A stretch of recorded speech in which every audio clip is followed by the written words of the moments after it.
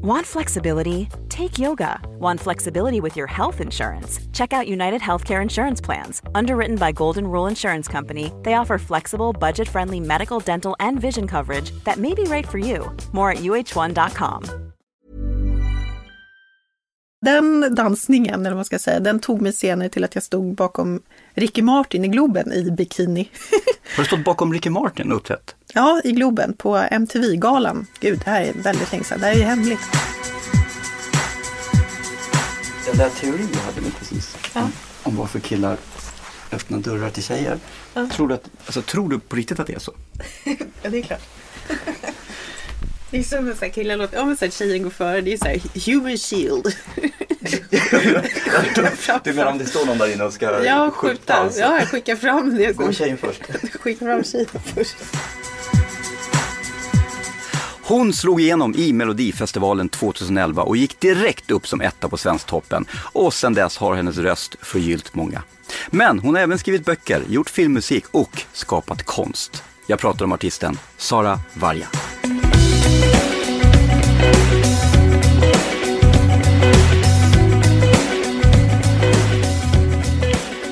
Hej Sara! Hej Martin! Vad kul att du kunde komma in den här kalla lördagen som du faktiskt är. Ja, vad kul att typ den enda soliga dagen fick åta här. Ja, krypa ner i en källarlokal med dig. Man brukar ju säga så här, jag är sommarmänniska och så finns det de här som älskar att gå på tur och åka längdskidor och varm choklad. Alltså för mig räcker det om man åker upp till Norrland och så åker man lite skidor och gör liksom själva vinterprylen. Liksom. Det är supermysigt, men jag föredrar ju värme alla dagar i veckan. Eller hur? Ja, bada och sola. Ja, men jag är exakt likadan. Vintern åker man till, sommaren vill man bo i, eller värmen. Ja, eller hur? Precis. Mm. Då ska vi se, den här podden går ju till så att jag har valt ut bilder från ditt Instagram. Ja. Varför är det så alltid att gästen drar lite efter andan där och så ser man lite så här panik i ögonen och sen oj så tänker man vad har jag lagt upp och så vidare. Nej, alltså jag känner ingen skämskudde. Jag tänker bara att jag har ju tråkigaste Instagrammet i världshistorien enligt min egen uppfattning. Nej, men det har du inte. Okay. Det är faktiskt det är rätt roligt på sina håll. Ja, men jag har ju inte riktigt genom åren kunnat lägga upp kanske det jag egentligen tycker och tänker. Det har blivit lite så väl tillknäppt och inte så mycket humor, vilket jag egentligen bara tänker störda saker. Men du kör ett filter när du lägger upp, är det så? Ett PK-filter, hur ska det här tas emot-filter? Ja, men det kanske inte så mycket längre, men det var så alltså förr i tiden. Alltså typ när jag, som du sa, slog igenom.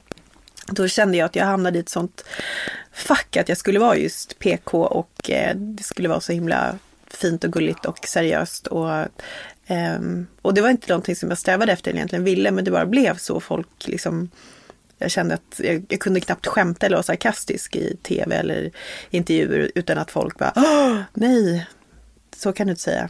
Är det en image då, eller en bild av dig som måste upprätthållas? Nej, inte en bild. Alltså det är ju jag har alltid varit mig själv 100%. Men jag kunde inte vara hela jag. Jag kunde liksom inte... Du känner ju mig väldigt bra privat. Och jag tycker att jag tänker störda saker och, på ett roligt sätt, snällt sätt. Och tycker om att skoja och busa och sådär. Men det har jag väl inte kunnat kanske göra utåt. Det är ju många människor som rör sig så här i offentligheten som känner sig lite bakbundna just för att även fast de kanske säger något sarkastiskt eller syrligt eller något sådär, att 90% tycker det är roligt men 10% tar illa upp. Och då tänker man mer på de där 10% än de här 90% som faktiskt tycker att det här är lite roligt. Ja. Varför är det så? Vet du att jag bara kom att tänka på en läxa. Jag bittert fick lära mig typ 2004. Då jobbade jag som DJ och var väl liksom het på det viset.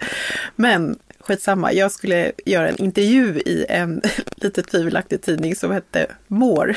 Jag vet inte om man minns den. Det var bara en intervju, det var jag och 4 tjejer till som skulle prata om, jag minns inte exakt vad. Det enda jag minns är att jag är sarkastisk hela intervjun igenom. Jag skämtar om precis allting och jag tycker ju själv att jag är fantastiskt rolig. Det enda som jag inte tänker på är att sarkasm i skrift är inte lika tydligt. Så att, alltså, ja, hade man läst den intervjun så framstår jag som vettekatten. Men ja, det var kul då, inte lika roligt att läsa. Så att sarkastisk i skrift, icke. Var inte det. Var inte det. För att återkoppla till vad den här podden går ut på så har jag valt bilder. De här bilderna då kan man ju... Jag försöker snacka bort. Ja, du vill inte se bilderna. Man kan se de här bilderna på ett konto som heter Martin Melins podd på Instagram. Man kan se dem på mitt konto och man kan naturligtvis se de här bilderna och alla andra bilder på ditt konto. Ja. Vad heter du på Instagram? Sara Varga 1. Jag tycker vi kör igång helt enkelt. Kör igång. Vi tar första bilden och vad ser du här? Jo, jag ser mig och Johan Mullare i Melodifestivalen 2017 stå och hålla varandra i handen. Jag i någon jäkligt märklig outfit och frisyr. Han ganska stilig. Jag ser ut som en sån här trollgumma. Ja, det finns ju mer och mindre lyckade versioner av sig själv.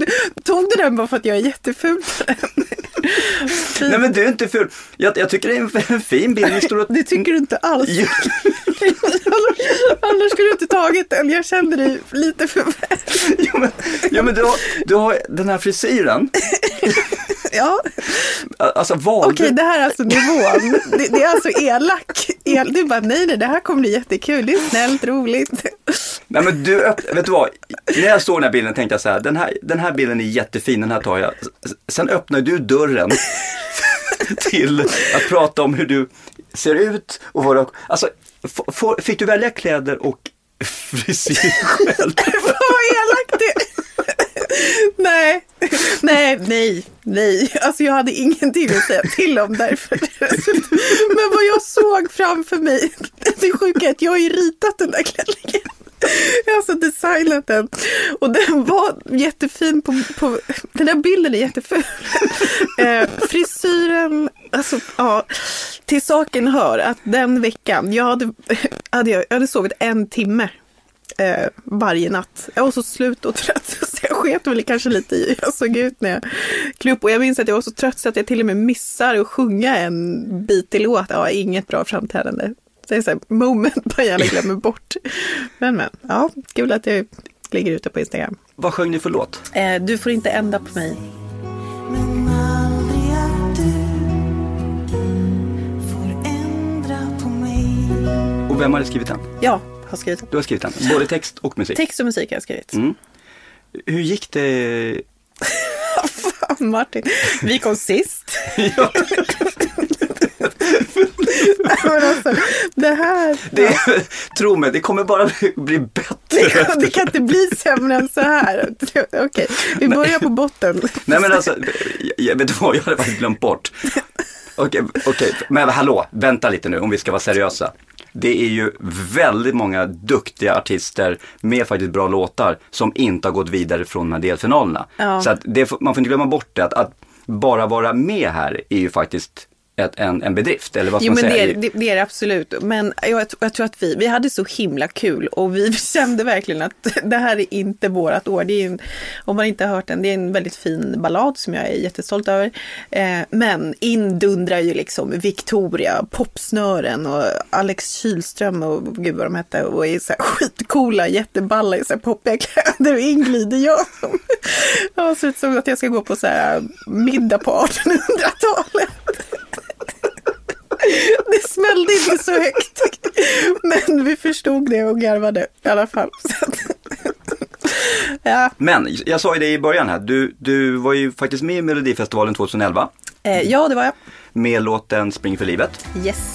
Spring för livet om det är dig kärt.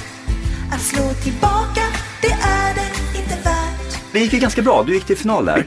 Jag gick till andra chansen och därifrån så gick jag till final. Tror inte du Loreen i andra chansen? Jo, vi ställdes mot varandra och jag slog ut henne då. Året efter vann hon ju. Just det. Hur gick det i finalen förresten? Jag tror att svenska folket röstade fram mig till att jag kom 4 eller 5. Men den internationella juryn som inte fattar vad jag sjöng, de tyckte väl att jag sög. Så att jag tror att jag kom 9. 9. Vilket ju är fantastiskt. Ja, men alltså bara att komma till final så kände ju jag då som för den stora massan inte. Jag hade ju släppt redan en skiva innan och jag jobbade som artist, men jag hade inte slagit igenom liksom för svenska folket, men det gjorde jag ju då. Det är ju 10-årsjubileum i år. Ja. För den låten. Det är det. Det är ju roligt. Ja, det är det. När du ser Melodifestivalen nu, som sagt du har ändå varit med 2 gånger, men kan du känna med de här, de här unga som är med för första gången och sådär? Nej.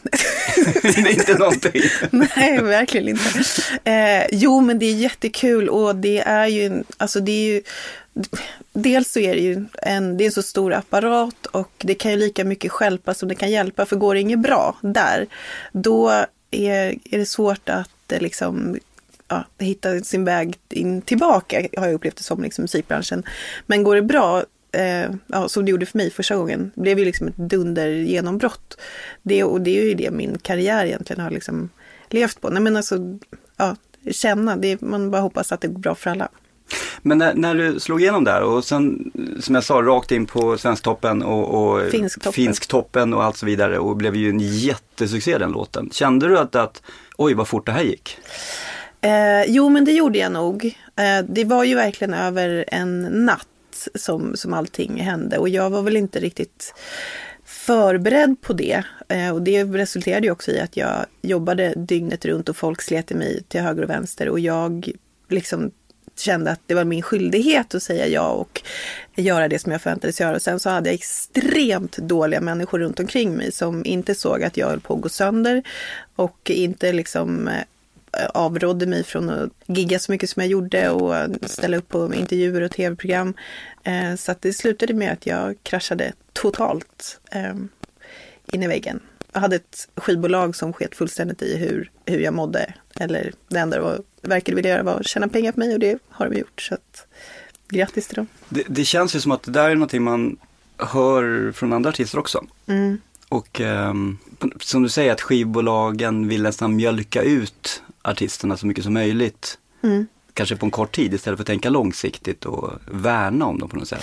Ja, men så upplever jag, framförallt det skivbolaget som jag låg på, där upplevde jag att där var det total liksom bara urmjölkning och utnyttja. Sen finns det ju såklart jättebra människor också. Jag har en helt fantastisk A&R på Warner Chappell som jag har haft i 15 år, som har stöttat och funnits för mig jämt.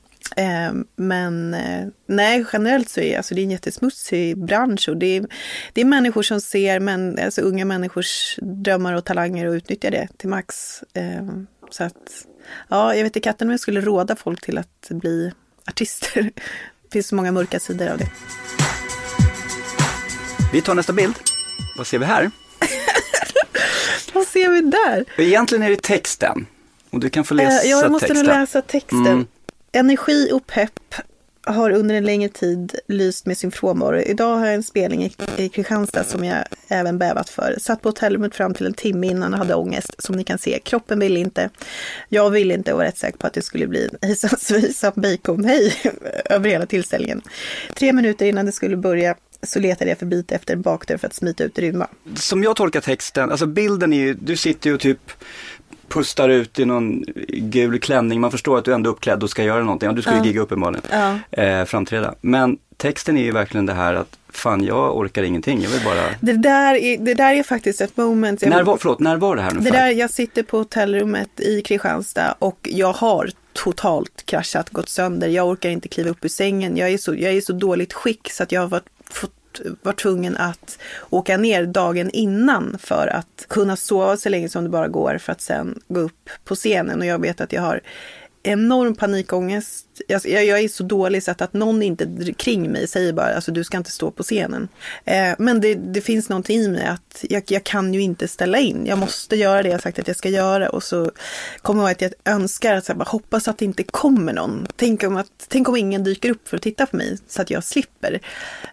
Och tittar ut över liksom ett publikhav där folk liksom sitter och väntar, och jag får bara ännu mer ångest. Jag vet att jag ringer till mamma och hon säger, jag tror att hon är den enda som säger, men ställ in, så du kan inte ställa dig på scen. Och jag bara, jo jag måste.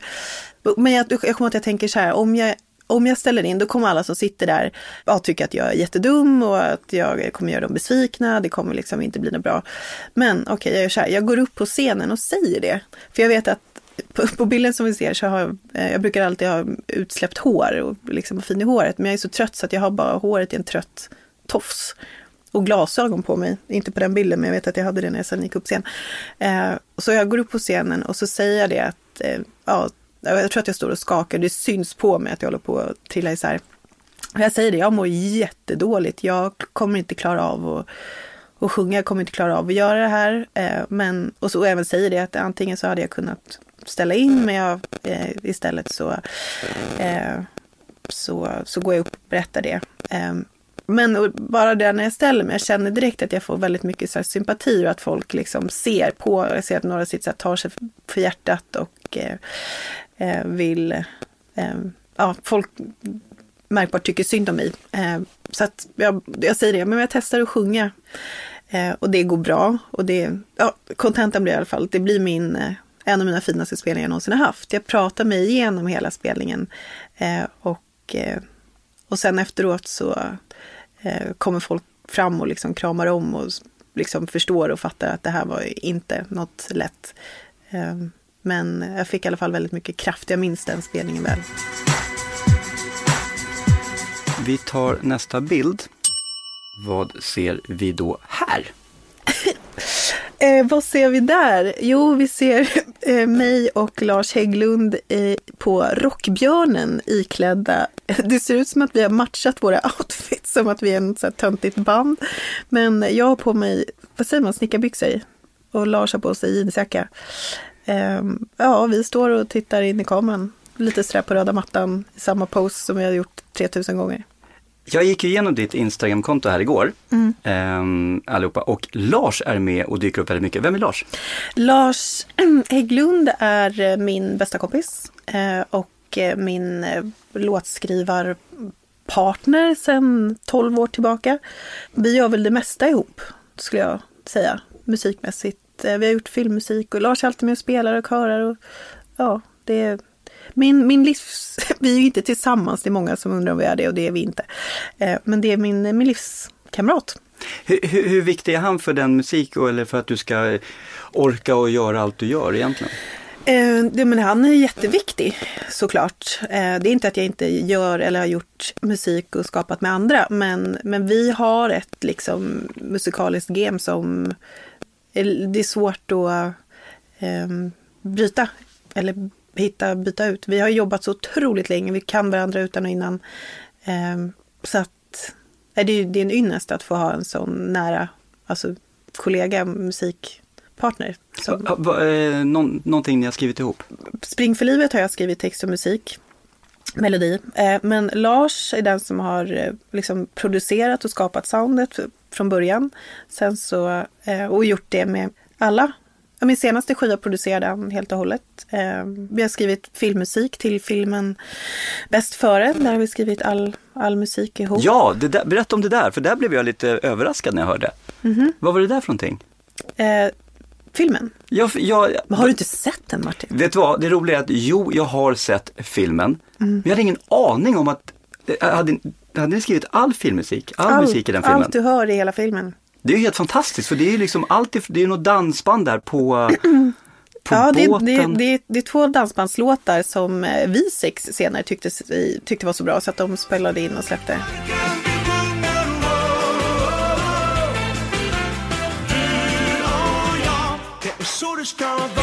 Titelspåret sjunger jag. Hur gör vi nu? Hur gör vi nu?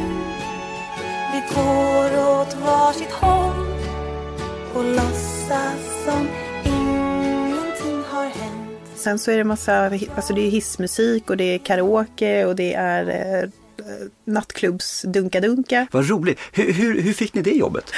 Jag blir kontaktad av en producent på SF som säger att regissören Mats Arén har skrivit klart en filmmanus och han är väldigt intresserad av att ha med låten Spring för livet i den här filmen och undrar om jag kan komma på ett möte.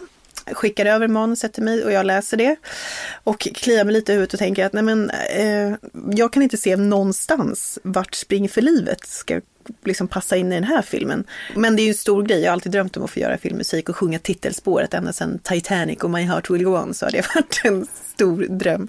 Så att nu känner jag att den här drömmen kanske blir sann. Så jag går på möte med producenten för filmen och jag säger det så här, jag har ju läst manuset nu och jag förstår inte riktigt vart Spring för livet ska passa in, men typ då kör, ni får spela någon gång du vill. Men då säger jag lite djärvt att jag skulle ju kunna skriva en helt specialanpassad låt för filmen utifrån hur jag upplever manuset och själva handlingen. Och det blir då Hur gör vi nu, som beskriver hela filmen. Och sen frågar jag, och vem är det som ska göra resten av musiken? Men så långt har vi inte kommit. Och jag bara ser genast min chans och bara, men det kan jag göra. Och bara, okej, alltså vadå, har du gjort det förut? Så jag bara, nej, men alltså det skulle inte vara något problem att skriva musik till en hel film. Det borde inte vara något så här konstigheter. Och ja, men absolut, det låter som en jättebra idé liksom. Ni får jobbet. Så vill jag minnas, för jag fick ju det. Jag minns att jag ringer till Lars och säger så här, du, vi har fått ett gig här som, de vill ha låt, vi ska skriva låt till dem, titelspåret. Men sen så ska vi även göra all annan musik också, som musikproducenter för hela filmen. Och Lars bara, hur tänkte du nu? Jag bara, inte alls, men jag har feelingen att det här kommer bli kanon. Och det blev kanon. Det var otroligt häftigt och det blev jättebra. Det tog ett år, men en enorm utmaning, men något av det jag är absolut mest stolt över av det vi har gjort. Vi tar nästa bild. Vad ser du här? Oj, där ser vi en jätteliten varg som sitter i en studio i New York hos producenten Steven Dwyer. Eller jag tror att, nej, jag kanske är i Woodstock. Jag har precis jag har flugit över till USA för att efter att ha blivit upptäckt på MySpace, eller vill du ska berätta hur jag ser ut?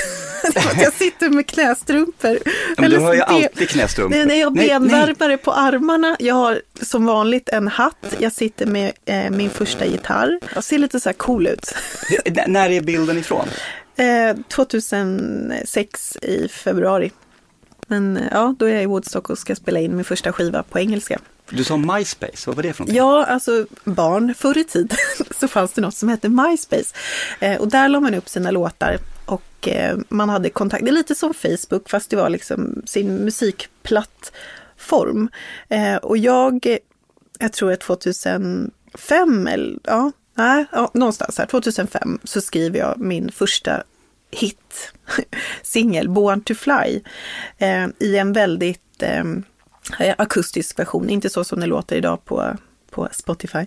Och jag lägger upp den på MySpace och får, jag tror, alltså bara över någon natt eller några dagar, och jag 300 000 lyssningar, och det är ganska mycket för att vara helt okänd och MySpace. Så att det blir någon liten våg. Jag blir kontaktad av skivbolag, jag blir kontaktad av folk i London, i USA, och en lång historia kort. Min demo på MySpace slutar med att jag får skivkontrakt och jag hamnar i Woodstock i USA och spelar in med alltså riktiga gamla rävar som jag inte visste då, men som har spelat med Beatles.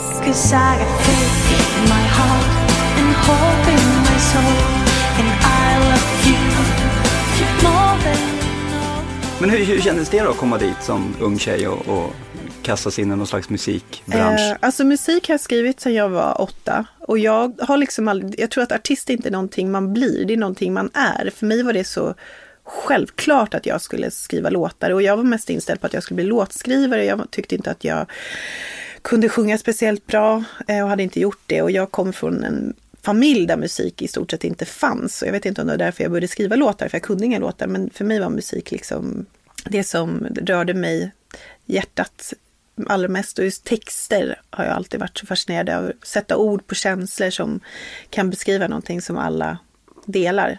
Jag tror att jag hade liksom, jag aldrig haft någon plan B, jag skulle dit, jag skulle släppa skiva, jag skulle släppa bok, allt det där som jag drömde om att jag skulle göra har jag gjort. Vi tar nästa bild. Vad ser du här. Martin, varför valde du den där bilden, undrar jag? Därför att den sticker ut så mycket i ditt konto. Ja, den gör det, eller hur? Det är typ, det finns någon till. Det finns två. Det finns två bilder. Det här är den ena. Vad säger man? En klassisk bikinibild när jag står på solnedgången på en klippa och böjer mig, jag vet inte, sensuellt framåt med sug i blicken. Ja, alltså personligen tycker jag att det är rätt porrig liksom. Men när är bilden ifrån då? Var är den tagen? Bilden är tagen av min dåvarande pojkvän Patrick Saxe som är en jätteduktig fotograf och tillika god vän idag. Den är tagen på Cypern. Så länge sedan. Det är ett tag sedan. Det är ett tag sedan. Blev du utsedd till Sveriges sexigaste tjej 2013? Nej, det stämmer inte. Utan 2011 så blev jag utsedd till Sveriges näst sexigaste tjej. Oj. Fast du tyckte väl säkert att jag var sexigast. Jag var ju faktiskt nummer 26 på Expressen över sexigaste män. Jaha, okej. Wow. Typ 98. Ja. Såna här saker då, det här finns ju inte idag längre. Det här att man utser den som är sexigast. Och det är ju lite tråkigt. Eller... Nej, det tycker du inte så. Nej, jag tycker att det är kul. Alltså att det fanns. Ja. Det är väl jättesmyckande att den fantastiska tidningen Slits ville kora dig. Ja, och jag fick fråga väldigt många gånger om jag ville vika ut mig i Slits, och det har jag konsekvent tackat nej till. Vilket man kanske har svårt att tro när man tittar på den där fina bilden du har valt. Den ser ut som att den är tagen direkt från Slits. Ja, nej. Om man är 22 år och så vill man liksom slå igenom, man vill bli någonting och så här. Är det inte lätt egentligen att trilla dit i såna här saker? Eller vad tror du? Du är, alltså i den branschen som du ändå har varit och är i. Nej, det tror jag absolut. Det beror på vad du är ute efter. Jag har aldrig velat bli känd. Jag har aldrig behövt, liksom, jag har inte det behovet av att liksom se mig, höra mig, bekräfta mig. Utan jag har velat skapa musik och nå ut. Och jag tror att alltså, du hittar inte en etablerad artist, låtskrivare som har börjat i Slits. Alltså det finns säkert någon, men det är inte den vägen du ens tänker tanken att gå, för det är inte det man är, eller jag i alla fall var ute efter. Vi tar nästa bild. Vad ser vi här? Där ser vi också en ung liten varja som sitter på knä framför ett DJ-bås, eller vad man ska säga, DJ-bänk med hörlurar. Och ser lite tuff ut. Vad ser du, undrar jag? Jag var nyfiken på det här. Har du haft någon slags karriär som DJ? Ja, jag har ju haft en karriär som DJ. Jag jobbade som DJ på heltid i 10 år. Började 2003. På Spybar så började jag spela. Jag har min gamla, det man inte vet, jag är dansare från början.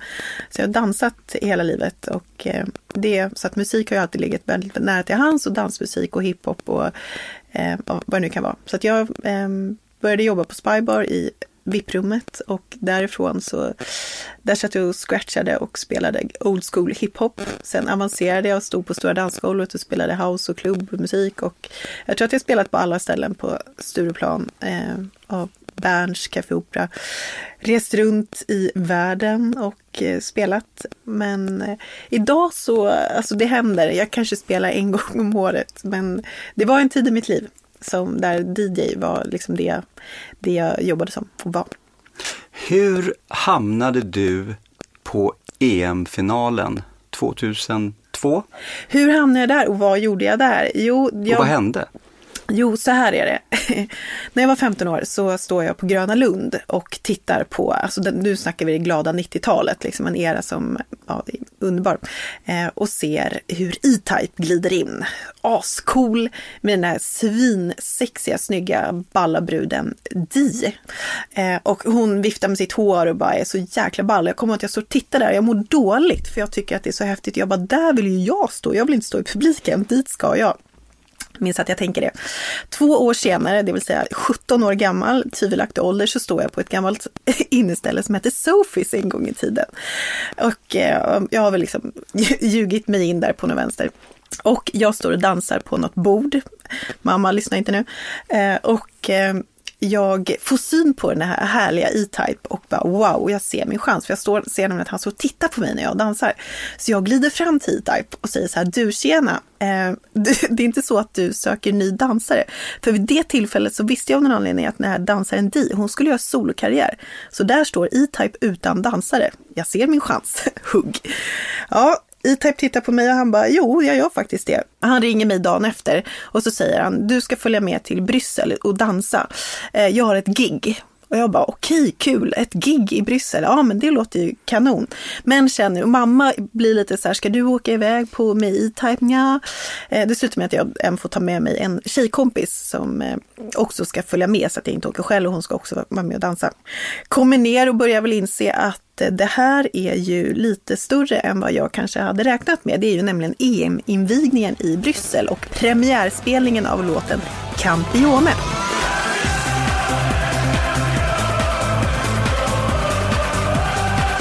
Precis innan gigget ska gå av stapeln kikade in på den här arenan. Jag vet inte hur många som ryms på den arenan. Många.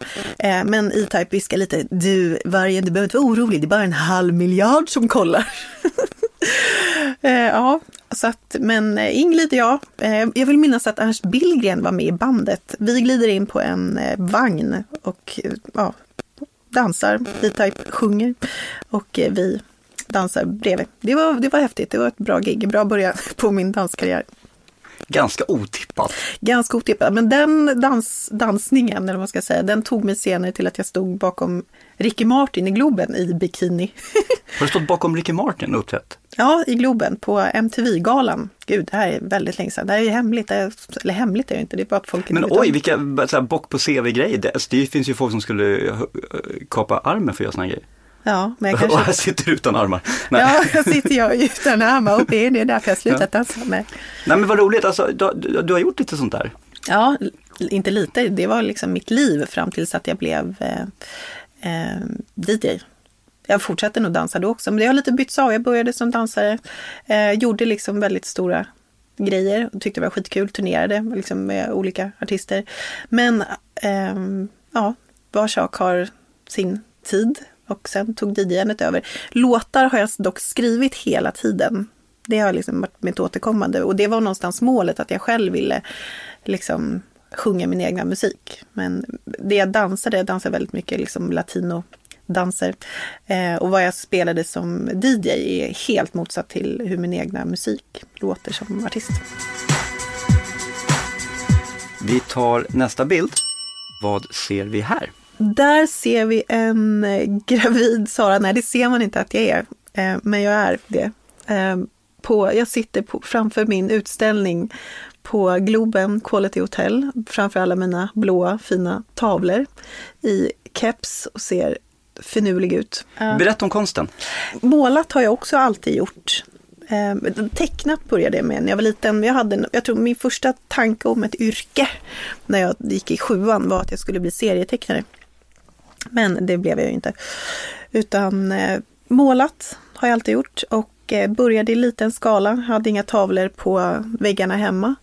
Men det växte och det blev... Jag började lägga ut på min hemsida, på min blogg som jag hade då. Och då började folk fråga, gud vad kostar den där? Kan jag köpa den? Och sen så bara har det vuxit. Nu har jag haft väldigt många utställningar. Men sen 1,5 år tillbaka så har jag min konstutställning på Globen Hotel. Och då är jag där och målar live. Så att man kan titta när jag målar. Man kan köpa en tavla på plats. Och sen en liten tid tillbaka så bjuder jag in gäster som får komma och måla med mig och göra en tavla. Som sen i sig ska bli en utställning med alla mina gäster. Och du har ju varit där, Martin. Jajamensan. Och det var jättetrevligt. Jag och min dotter Fanny var där. Det är ju, jag tycker att det här är ganska trevligt, det här initiativet som du och vad är det, Quality... Hotel Globen. Hotel Globen. Ja. Har tagit att du får ha din liksom, ateljé där. Mm. Det är ju jättetrevligt. Det händer ju någonting i hotellobbyn där. Alltså jag älskar ju hotellobbys och jag älskar flygplatser. Det är 2 platser där människor liksom kan prata med varandra på ett liksom okonstlat sätt. Tyvärr så gör man ju inte riktigt, du börjar inte prata med vem som helst på bussen, men på en hotellobby så folk är på väg någonstans, de är ofta glada. Det är ju roligare att Alltså att det händer någonting där. Och de har ju tyckt det uppenbarligen på hotellet att det har varit väldigt trevligt att ha mig stå där och måla. Så jag hoppas att jag får vara kvar lite till. Då kan vi säga det också att man kan rekommendera om man vill se det här och vill vara med och vill man träffa dig också. Ja, då ska man ju komma till Quality Hotel Globe. Berätta om Eslövslingan. Martin, oj, Eslövslingan. Vad är det för någonting? Eslövslingan är ju en slinga på internet som jag och du är med i. Du drar in mig väldigt mycket. Ja, det gör där. jag verkligen. Det här tänker jag inte ta själv, för du är minst lika delaktig som jag. Men det här är väl ett år sedan, drygt. Men vi kan väl ändå, det här är ju på Facebook. Ja, precis. Det är en slinga på Facebook som av någon... En grupp är det. Vi börjar engagera oss. För vad händer ute i Sverige? Vad händer i Eslöv? Eller är det så att vi har aldrig varit där, någon av oss? Är det därför? Nej, men vi började ju och sa det att nu hittar vi en stad någonstans som är tråkig. Och så engagerar vi oss och ser vad det händer och ser om vi kan dra igång något kul där. Vi skulle ju ha en tårtbakartävling. Ja, men vi undrade, vad gör folk i Eslöv? Och både du och jag, vi fastnar för att det är någon som i Eslöv skriver det, och vilket är jättetrevligt. Men det är ju så här vanligt, är det någon som har sett en bortsprungen katt och det är så här 3 kommentarer, typ nu öppnar ny frisersalong, välkomna till Storgatan, så här 7 kommentarer, så är det någon som skriver, är det någon som är intresserad? Är det någon som är intresserad av att vara med på en glasyr? Men gud vad hemskt. Är det någon som är intresserad att vara med på en inte en tävling utan en glasyrkurs för bakning. Och då händer det någonting, vill jag bara berätta. Då händer helt plötsligt så blixtrar det till i Eslöv, och varenda människa, känns det som, i Eslöv signar upp sig och vill vara med på den här kursen. Och du och jag sitter ju och gapar och bara, det här är ju helt fantastiskt. Det är det här de gör i Eslöv, de bakar. Så då tänker vi att gud vad kul att om vi skulle, om vi liksom engagerar oss i den här gruppen och i Eslöv, så att på sikt så att vi skulle ha en tårtbakartävling i Eslöv, och det vill vi fortfarande ha. Ja, vi pratar ju om det, och det roliga är att det växte ju fram att vi konstaterar att Eslöv må vara en tråkig stad, men folket som bor där är ju faktiskt ganska roliga. Ja, men jätteroliga. Nej, det vore så jäkla roligt att ha en men vi pratade om att vi skulle ha tårtbakartävling runt om i Sverige. Ja, men precis. Ja. Martin och Vargens tårtbakartävling. Ja. Vilka skulle vilja vara med på den, undrar vi. Och det är ju vi som är domare. Ja. Så att är det någon som känner kanske gå in och sponsra det här, så kan vi ju göra någon sån tårtbakartävling för vi måste ju ha priser då. Ja, precis. För då tänker jag att vi åker runt till olika städer. Vi börjar såklart i Eslöv eller slutar där. Vi får se, börja. Och så 10 stycken kanske får komma och baka. Vi väljer ju 10 stycken, och där går vi då efter utseende. Och sen de här 10 får man väl gå efter smak. Ja, precis. Och utseende. Ja. Sara, vi har kommit fram till sista bilden. Vad ser du här?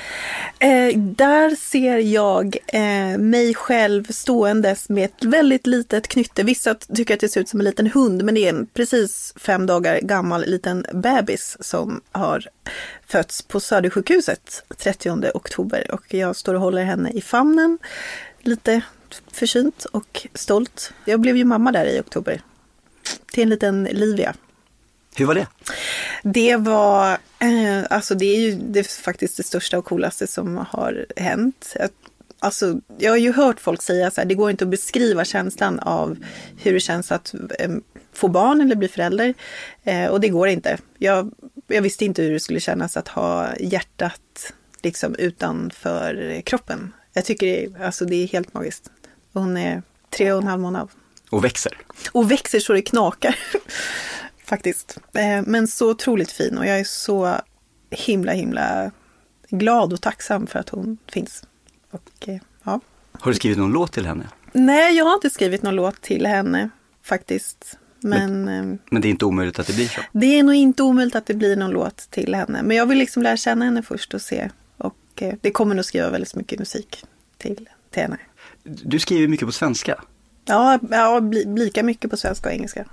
Men har du gett ut på engelska på sista tiden? Jag bara, gud, har jag det? Nej, det har jag. Fast jag har faktiskt spelat in 2 hela skivor. En countryskiva på engelska och en så här, annan akustisk på engelska.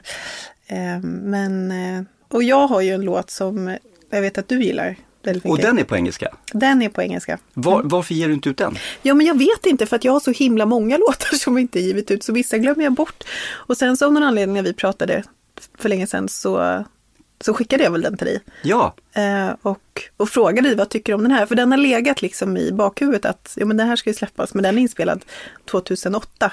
Så troligtvis så kommer jag spela om den. Eller så får jag släppa den som den här, jag vet inte, jag har inte bestämt den. Är det okej om vi lyssnar på den nu? Ja, kör. Men då tycker jag, vi lyssnar lite på den. Eller vi gör så här, vi avslutar podden med den. Ja. Och sen så tycker jag folk kan skriva i kommentarer eller skicka mess om de tycker att du ska ge ut den. Ja. Så får vi någon slags respons där, tycker jag. Ja, men det vore väl jättekul. Ja. Tycker ni att det här var bra? Den här är ju lite poppigare. Vad heter den? 2 cups of coffee. Då säger vi så här, tack för att du kom, Sara. Tusen tack för att jag fick komma. The sunrise kissed my face. I know I'm running late, but I guess you're worth it.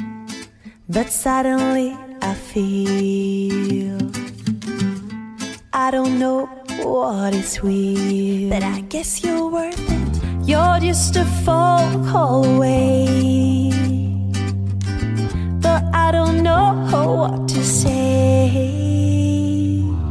2 cups of coffee